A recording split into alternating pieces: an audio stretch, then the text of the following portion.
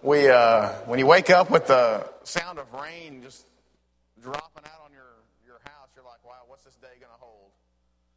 So, wonderful Christmas. 70 degrees today, they say, is a high, somewhere around there.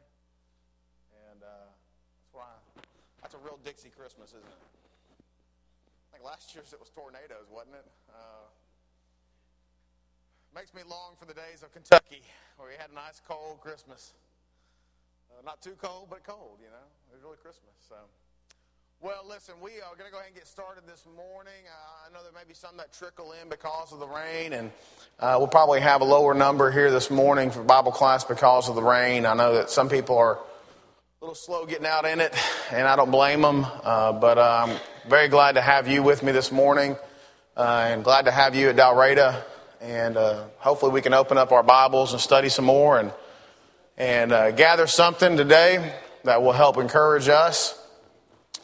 I've got a couple announcements I'll go ahead and make. Janet Roughton, which is Charles, who was in the hospital last week for his heart. Janet went in for an asthma attack on Friday, I believe. Wasn't that right, honey? Friday, and she is still in Jackson Hospital, so please keep Janet in your prayers. She and Charles they visit here quite frequently, and even though I haven't placed membership, they're pretty regular, and they're visiting here, and we want to remember them in our prayers. That's Monica's uncle and aunt, so remember her Aunt Janet in your prayers as she hopefully will go home tomorrow. They're keeping her there for some observation for the asthma attack. She has it pretty serious. Kara Cannon's father, Brother Earwood, right, is in the hospital in UAB for severe pancreatitis. And I know a lot of y'all know Brother Earwood because he's here usually almost every weekend. It seems like they come down here and they help out with Webb during the weekends, and he's here on Sundays. He's always an encouragement to me. I appreciate his kind words, but he is in there with severe pancreatitis and UAB, so we definitely need to keep them in our prayers. I know that is not a fun thing to go through, and it can be very serious as well. So he's in a lot of pain, and y'all please keep Kara and her family in your prayers, as again, assuming she'll be going back and forth to UAB a little bit, this time for her dad versus Webb. But y'all keep them in your prayers during the holidays. It's no fun to have this going on during the holiday season. Any other announcements or updates or prayer requests this morning? All right, well, let's start off class with a prayer. If you would, let's bow together. Heavenly Father, our God Almighty, we are thankful for another day that we can gather together as your family, that we can open up your word and study from Joshua this morning and hopefully gain some knowledge and some encouragement from that passage and from what you've given us there. Lord, we are thankful for this church. We're thankful for this congregation at Dalraida that we can have together as a very supportive and encouragement while we live our life here on this earth. And Lord, we ask you to be with us, be with all those that may be traveling during this holiday time period and keep them safe.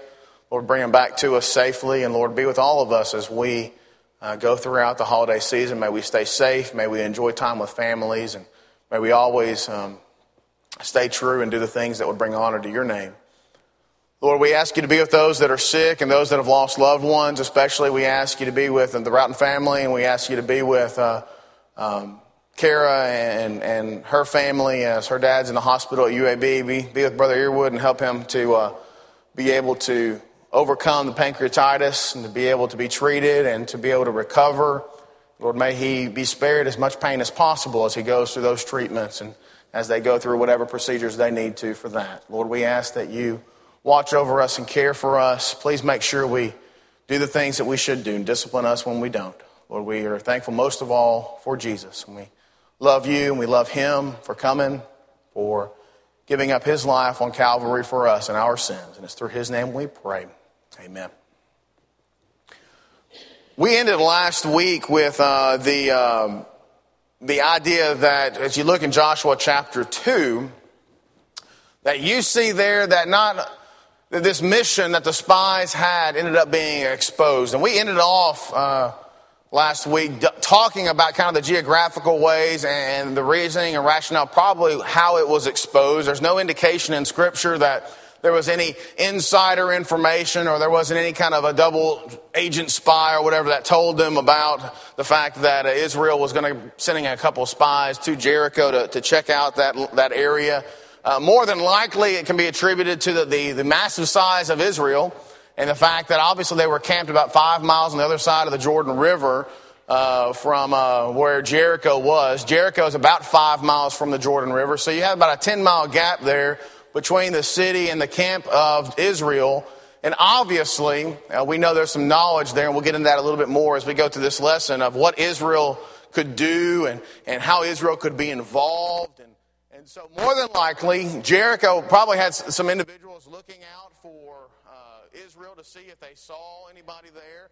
They were kind of on high alert and possibly even saw these two spies come into the city of Jericho. Maybe they heard rumors on the street. Maybe they heard someone give them some kind of a tip that two strange men had come into the city, and so that they wanted to follow up on that.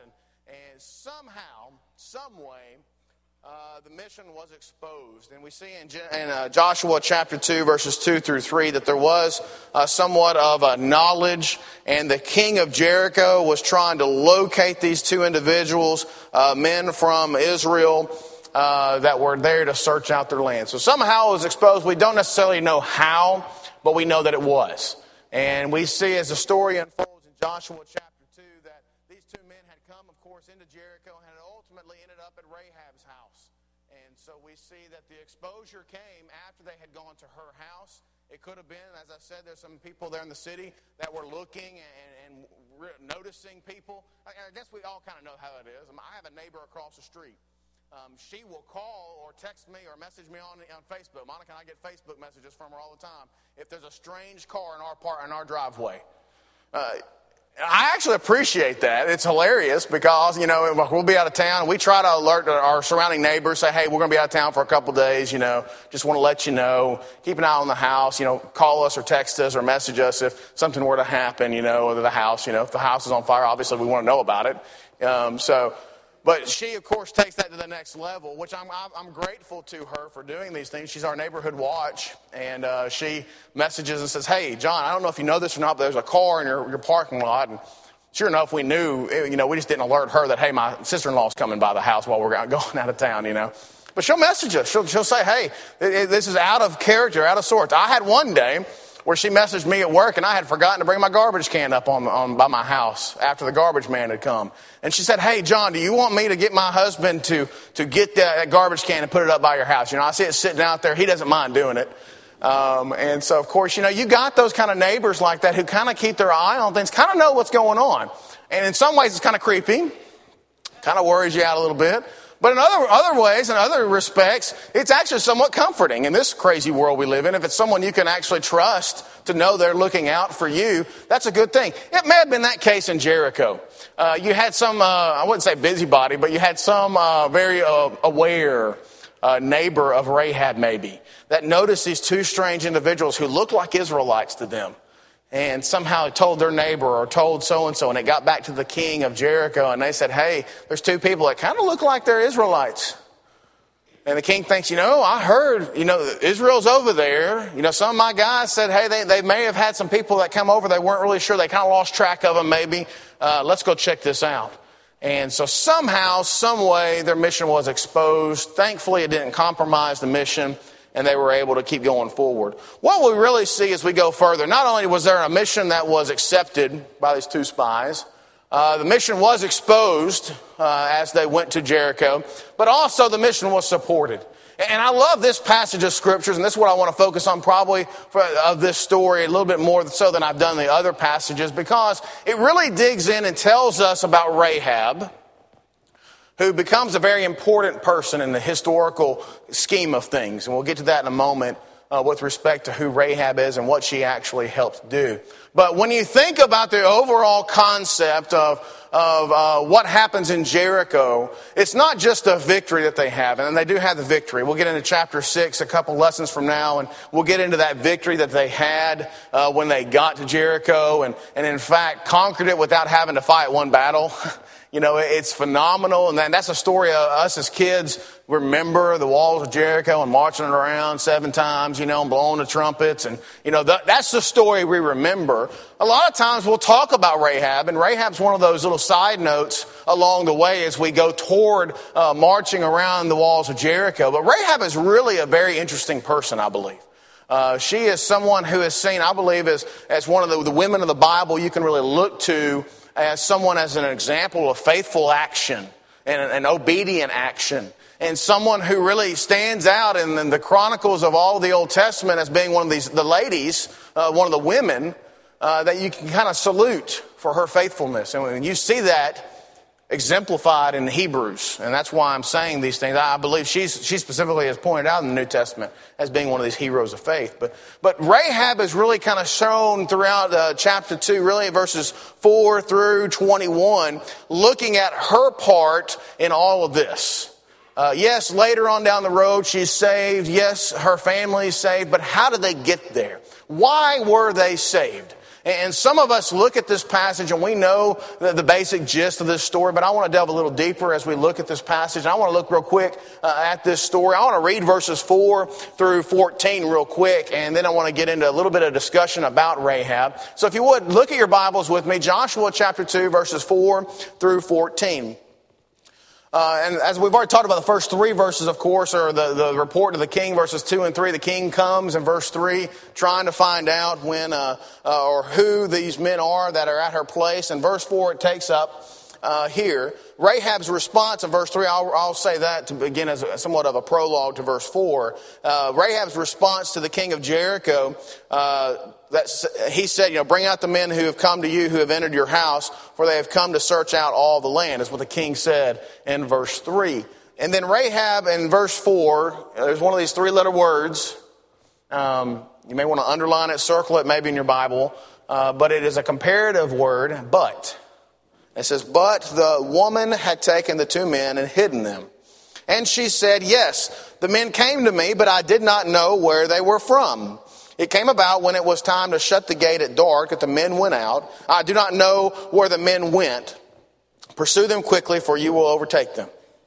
And again, verse 6, and I have this one underlined. I have it circled in my Bible. It says, But she had brought them up to the roof and hidden them in the stalks of flax which she had laid in order on the roof. So the men pursued them on the road to the Jordan, to the fords. And as soon as those who were pursuing them had gone out, they shut the gate. Now before they lay down, she came up to them on the roof and said to the men, I know that the Lord has given you the land, and that the terror of you has fallen on us, and that all the inhabitants of the land have melted away before you. For we have heard how the Lord dried up the water of the Red Sea before you when you came up out of Egypt, and what you did to the 2 kings of the Amorites who were beyond the Jordan, to Sihon and Og, whom you utterly destroyed. And when we heard it, our hearts melted, and no courage remained in any man any longer because of you. For the Lord your God, He is God in heaven above and the earth beneath. Now therefore, please swear to me by the Lord, since I have dealt kindly with you, that you also will deal kindly with my father's household, and give me a pledge of truth, and spare my father and my mother and my brothers and my sisters, and all whom belong to them, and deliver our lives from death. And so the men said to her, our life for yours, if you do not tell this business of ours. And it shall come about, when the Lord gives us the land, we will deal kindly and faithfully with you.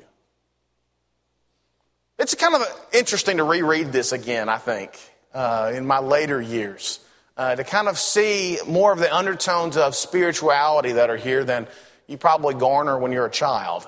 As a child, you hear the story of Rahab, and these 2 spies come to Jericho, and Rahab hides them.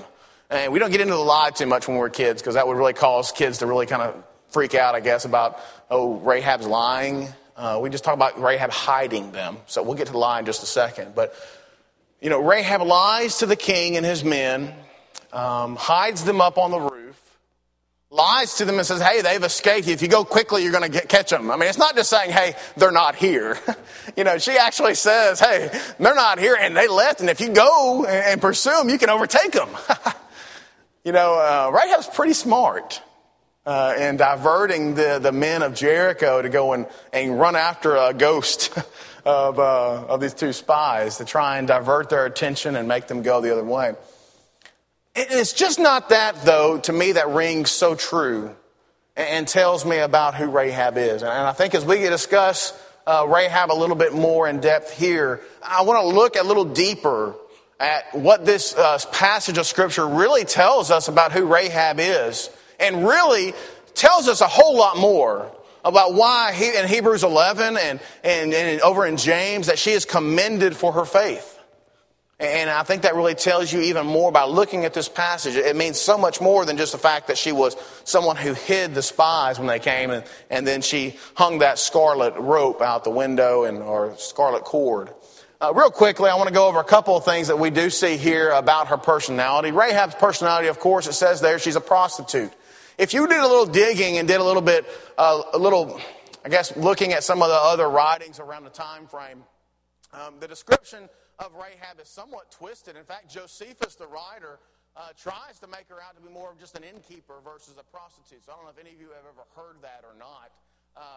You may have heard that. I will tell you the problem is that's categorically incorrect when you go and look at the Hebrew word, and then you especially compare it with what she's called in the New Testament. She was a prostitute. There's no doubt about it with regard to the wording that's used there. I'm not really sure why Josephus minimizes it in his historical writings, except the fact that she is listed as part of Israel in the lineage and the genealogy of Christ, and so a lot of times it was probably downplayed because of that. So when you flip over to the New Testament and you see, well, Rahab is part of the lineage of Jesus Christ, well, we can't have someone who's a prostitute as part of that lineage, can we? And so you see people maybe downplaying it because of those reasons. But it's just wrong. It's just wrong. When you look at the words and what the words mean, the literal translation would have been a prostitute or a harlot, someone who actually sold themselves for money. And so you see that she is described as someone who a lot of us would probably not think as being someone who we want to be around or someone who would be a welcoming person. In fact, she may be someone who was kind of looked down upon in that society. It also kind of explains why they may have been kind of looking at her house or her area to look for strangers who may come to the city. Her house would have been a place where strangers may come, obviously for devious reasons and immoral reasons. But it would have been a way that it would have been one of those places that would have been a high alert for those who may be strangers to the city, that they may come to that area because it was much more of a welcome area for those kind of people who were not natives of Jericho. You also see, as I said, her house. Her house was on the city wall, and she lived up in the wall. In verse 15, which we didn't read that verse yet, but chapter 2, verse 15 describes where Rahab lives. In verse 15, of course, she let them down by a rope through the window, for her house was on the city wall, so that she was living on the wall. So Jericho's wall, of course, surrounded the city. Most archaeologists and most historians would point to the fact that ruins of Jericho that had been uncovered seem to indicate somewhat of a double wall on the exterior of the city. And this double wall would allow there to be residences and areas within the two walls that you could actually live. And so Rahab, more than likely, her house was in that interior area of the wall between the double walls there that were used for protection, but also used for people to live in. And so Rahab's wall, Rahab's house, her residence, her place was right there on the wall. Obviously easy access for her to let someone down the window, right, or down the wall, because it would have been right there. It also talks about her house having a roof. More than likely it could have been on the exterior part of the wall where she had an area where she would be able to put things. And as we read earlier, where she laid the stalks of flax, is verse 6. That's where she hid them up there on her rooftop. Obviously stalks of flax would have been laid out to dry. there on her rooftop sometimes, and that's what the reference probably there is that she had somehow gathered stalks of flax, whether it was through some type of a gardening or farming exercise, or maybe she got it in return for something else. I don't want to speculate too much there with respect to that, but you don't know where she got the stalks of flax. She more than likely didn't have a rooftop garden, but the idea of her laying them out to dry or laying them out for storage on her rooftop would indicate that she got them from somewhere or something, and she was using and storing them up there to dry or to use later on. The phrase laid in order on the roof, verse 6, indicates there that there was a common practice for her to have those in that area there.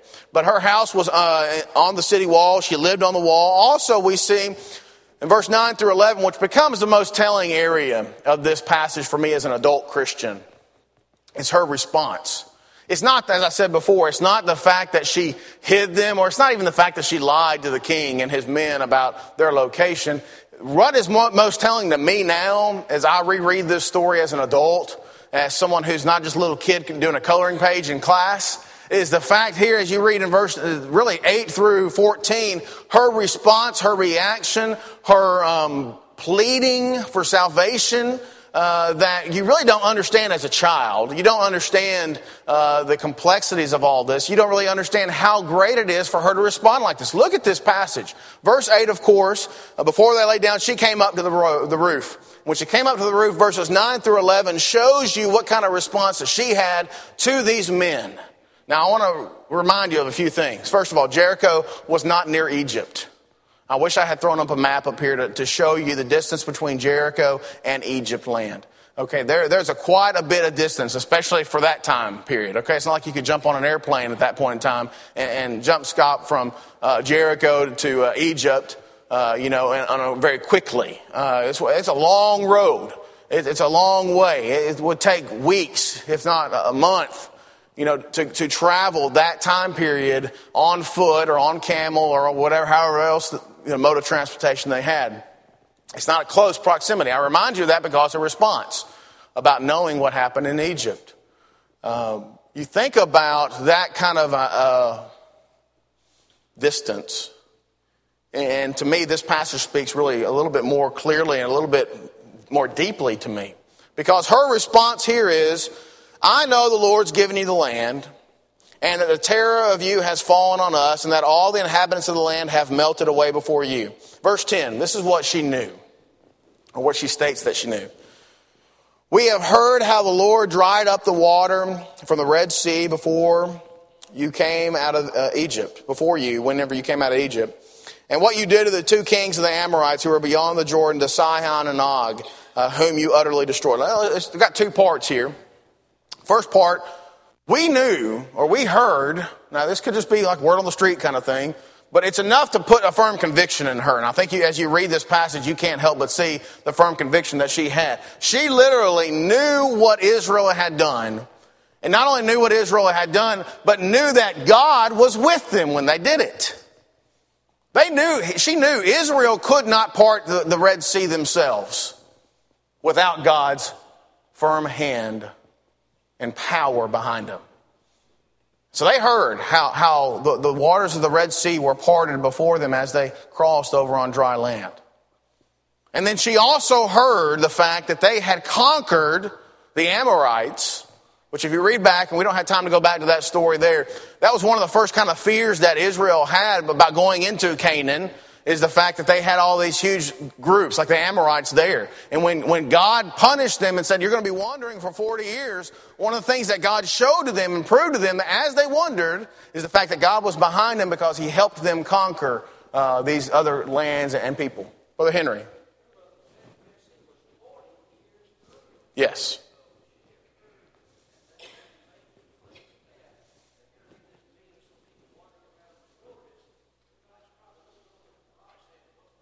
Yeah, I agree. And Brother Henry's right. And one thing I did not point out, thank you, is the fact, you got to remember, this was 40 years before, too, when they crossed the Red Sea. This is one of these tales that was told at bedtime to all these nations and these people about these people who crossed over the Red Sea on dry land, and these waters formed like this big walls around them as they walked through the Red Sea. I mean, imagine that kind of course, we use it as a Bible story now, right? Our kids are enthralled with it. Next week, I haven't decided who I'm going to ask to teach for me next week. If any of y'all want to volunteer, please feel free to. Next week, we're going to be talking about the courage to go through a river, again. Because guess what? Next week you're going to see, as you go into chapter 3, what does Israel do again? They walk through a river on dry land because of God parts the waters. Now, you know, that is an amazing feat. And it's one of those that I got a picture, and I don't remember who it was. Brother Verl, did you do Exodus? I don't remember who it was that taught Exodus. But I found, it was Tony Allen, that's who it was. He did a class on the Exodus a couple of quarters ago, and I found this graphic online, and it was kind of really cool because it was the rivers, the waters of the sea, you know, separated up these huge towering, you know, walls of water on every side, and they had like cars and stuff driving through, you know. It was really kind of a cool image of kind of us, you know, being the modern day Exodus, and the kind of comparing what it might feel like for us to go through these waters, and to experience that, I think would be phenomenal.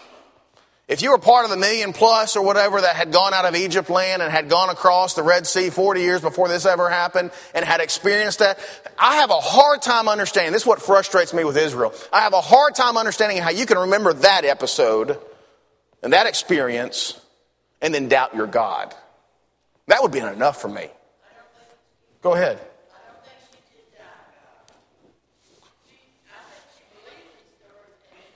No, Rahab did, yes. I'm talking about Israel themselves. No, I'm talking about Israel. I have a hard time understanding why Israel would ever doubt God. Experience this. And that's what we have the parallel here with Rahab. Rahab heard all these stories.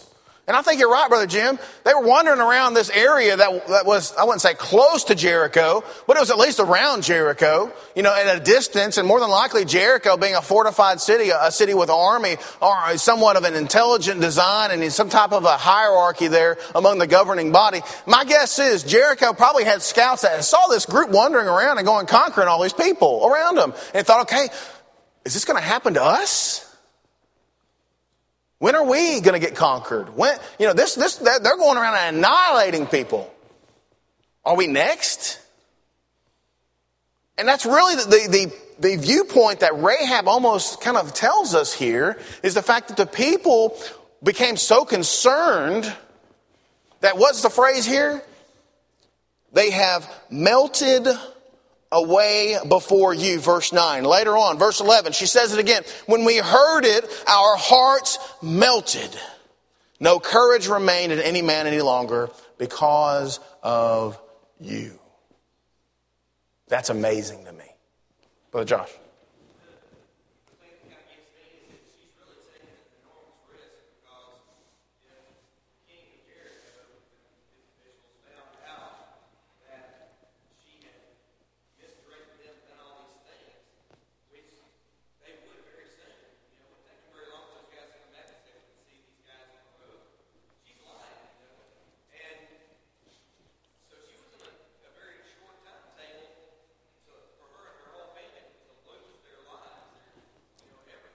No doubt.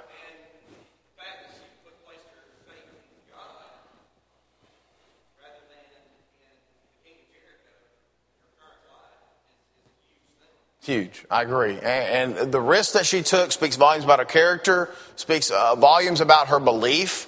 I mean, why would you do what you did unless you truly believed something? And that's what you see here. She had heard the stories and had no reason to doubt the stories because of the response of everyone around her. They all lived in fear of Israel. They all knew their day would come. That hour would approach one day when they would be conquered by this massive country, more than likely.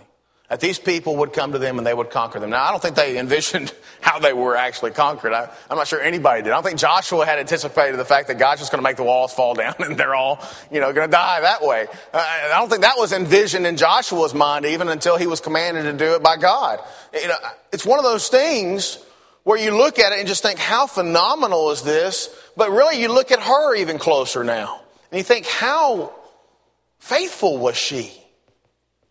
It is not hard for me to say now that for me to understand why she was included in Hebrews 11. It's not hard at all for me to understand that, because her tremendous faith is rooted deeply into the actions of the Almighty God, and those same actions that he was trying to use to Israel and make Israel faithful and obedient.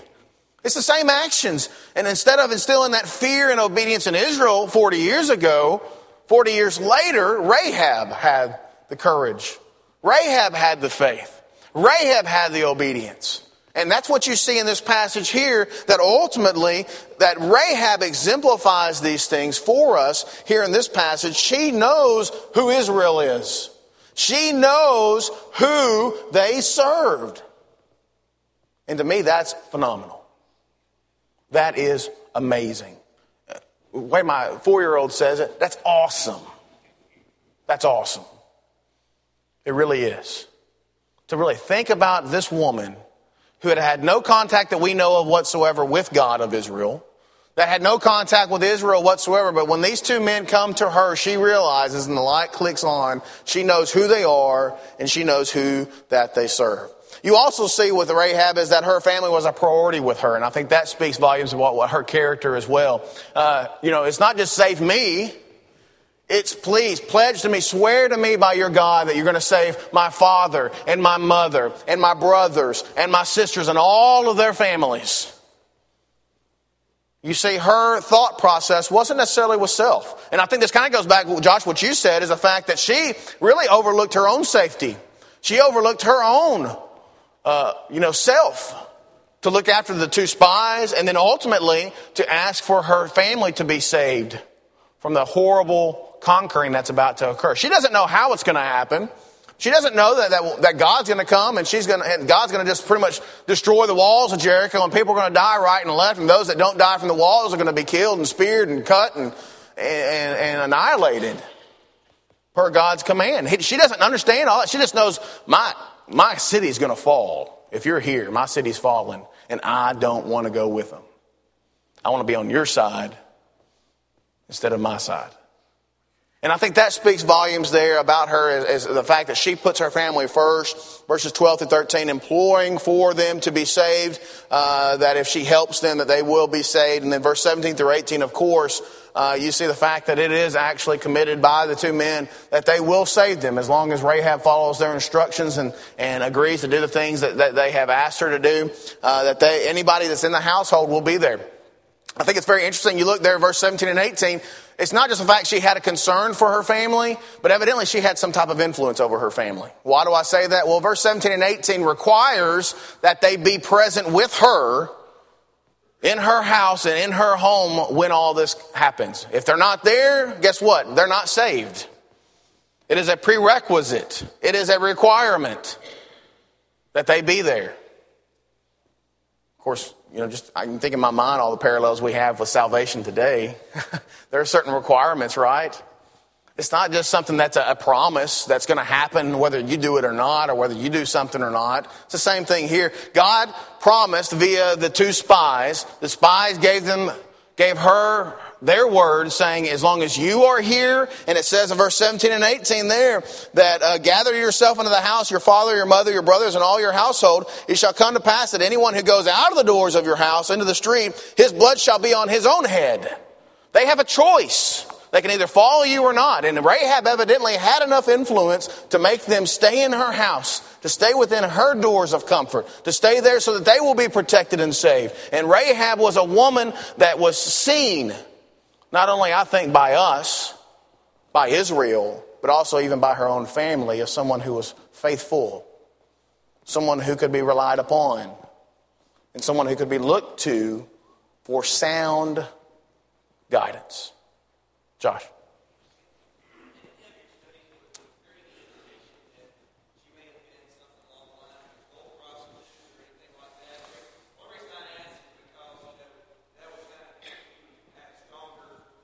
Elevation.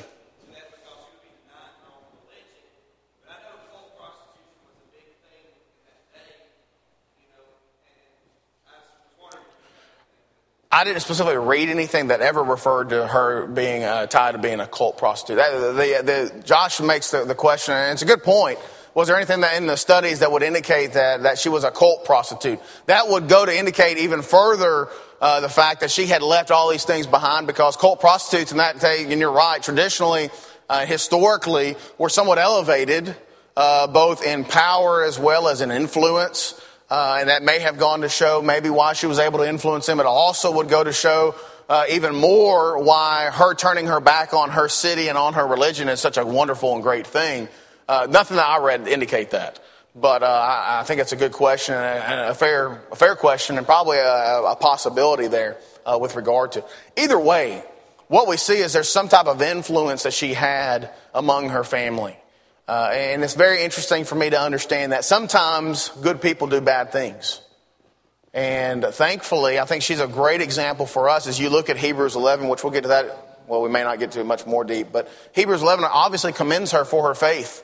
And what that means is she's commended not for the things she's done before this happened, but this could have been very well that one turning point in her life that made her change what she did and changed the bad things, and instead made her follow that righteous path as she became absorbed into Israel.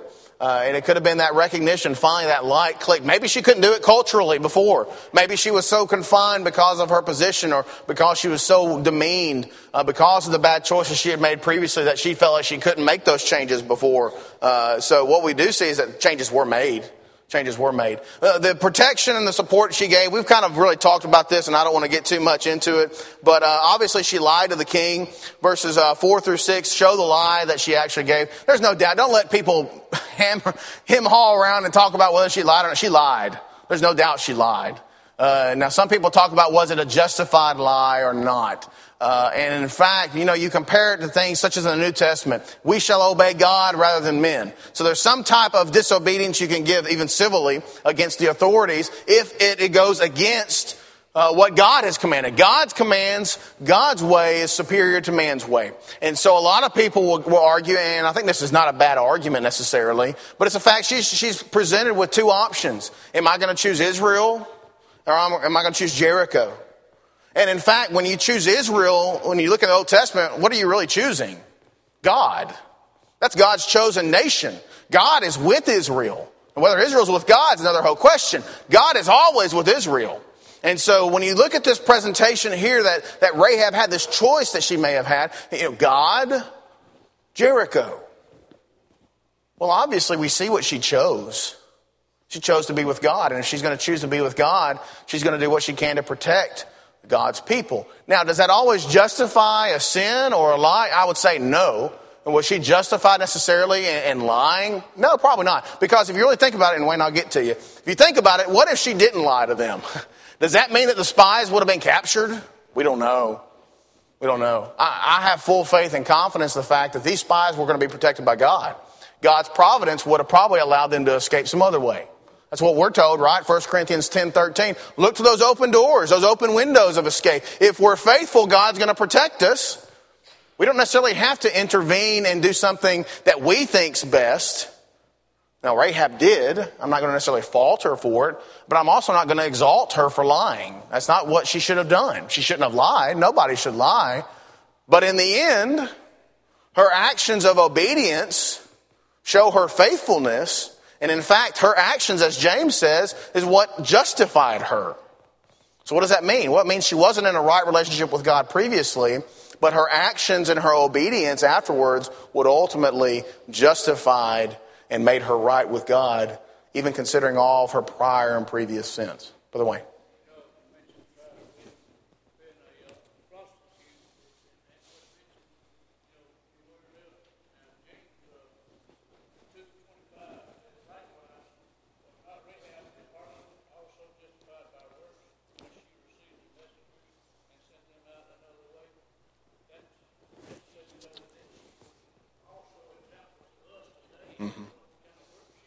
No doubt, yeah. And Wayne brings up James, and that's one of the things that I was going to, her legacy, which we're not going to get through all this.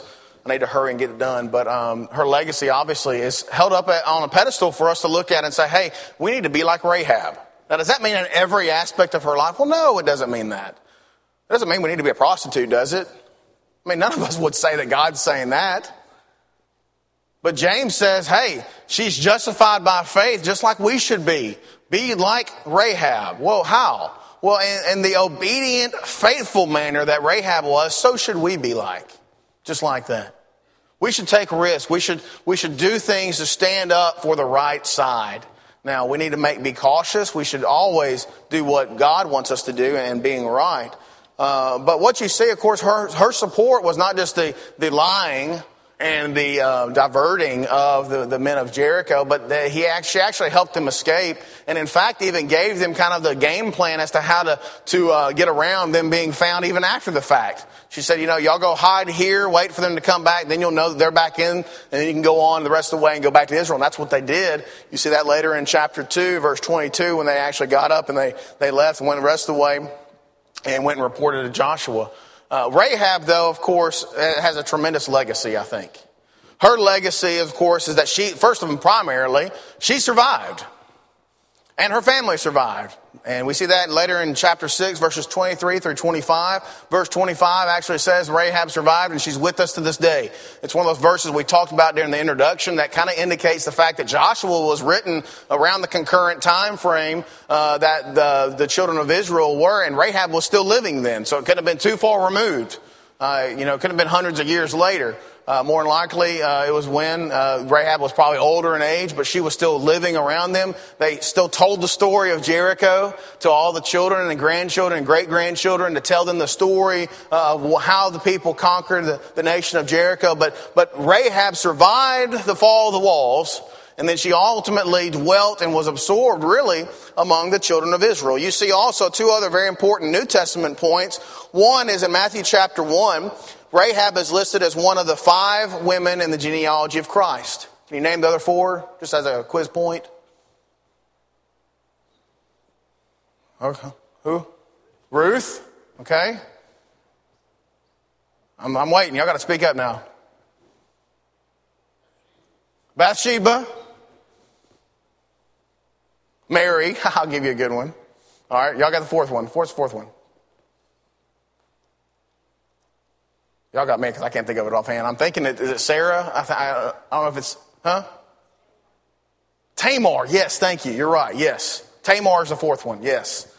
Poor Tamar. She's so shoved to the side. But anyways, that's a good story too. Yeah, those are the 5 right there. Thank you. Tamar was the 5th one. So one of 5 women listed in the genealogy of Christ. And if you know anything about genealogies, to study genealogies, you're going to know genealogies are really stressed as being this very important thing to the Jewish faith especially. Where you came from meant something. It doesn't mean much nowadays, I think I can trace my genealogy to my great-grandparents, maybe. Back then, though, they could trace it all the way back to Adam and Eve. It's like you got to know that whole genealogy. Where you came from meant something, especially the Israelites. So, the fact that she's listed among the genealogy of Jesus Christ in the book of Matthew speaks volumes about who she is and the importance that she had.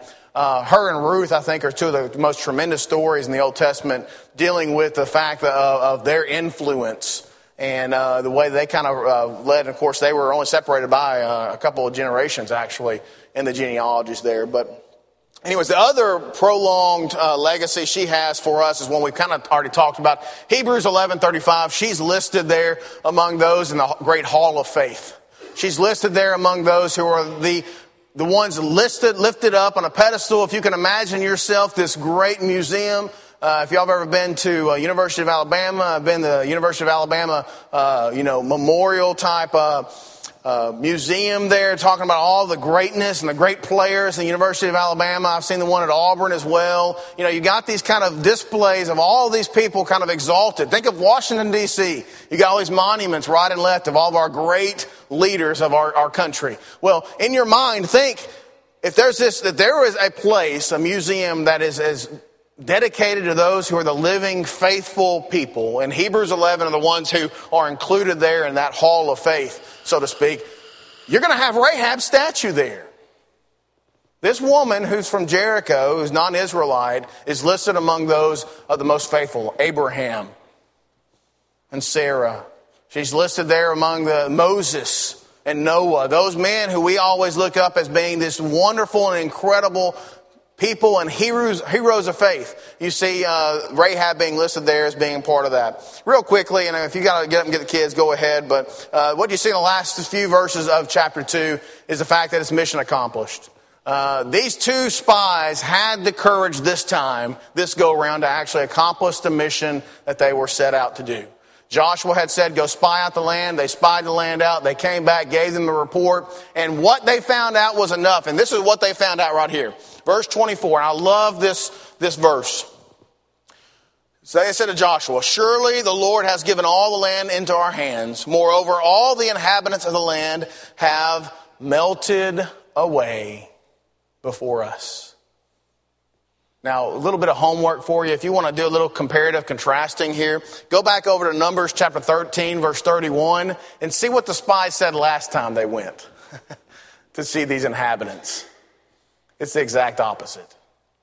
And so what verse 24 tells us of chapter 2 is the fact that these people had learned their lesson. They had courage to follow God. They had the courage to be obedient. They had the courage to be faithful. And they knew, these two spies knew, and ultimately told and conveyed it to Joshua the leader, that when they went in there, these people would be theirs.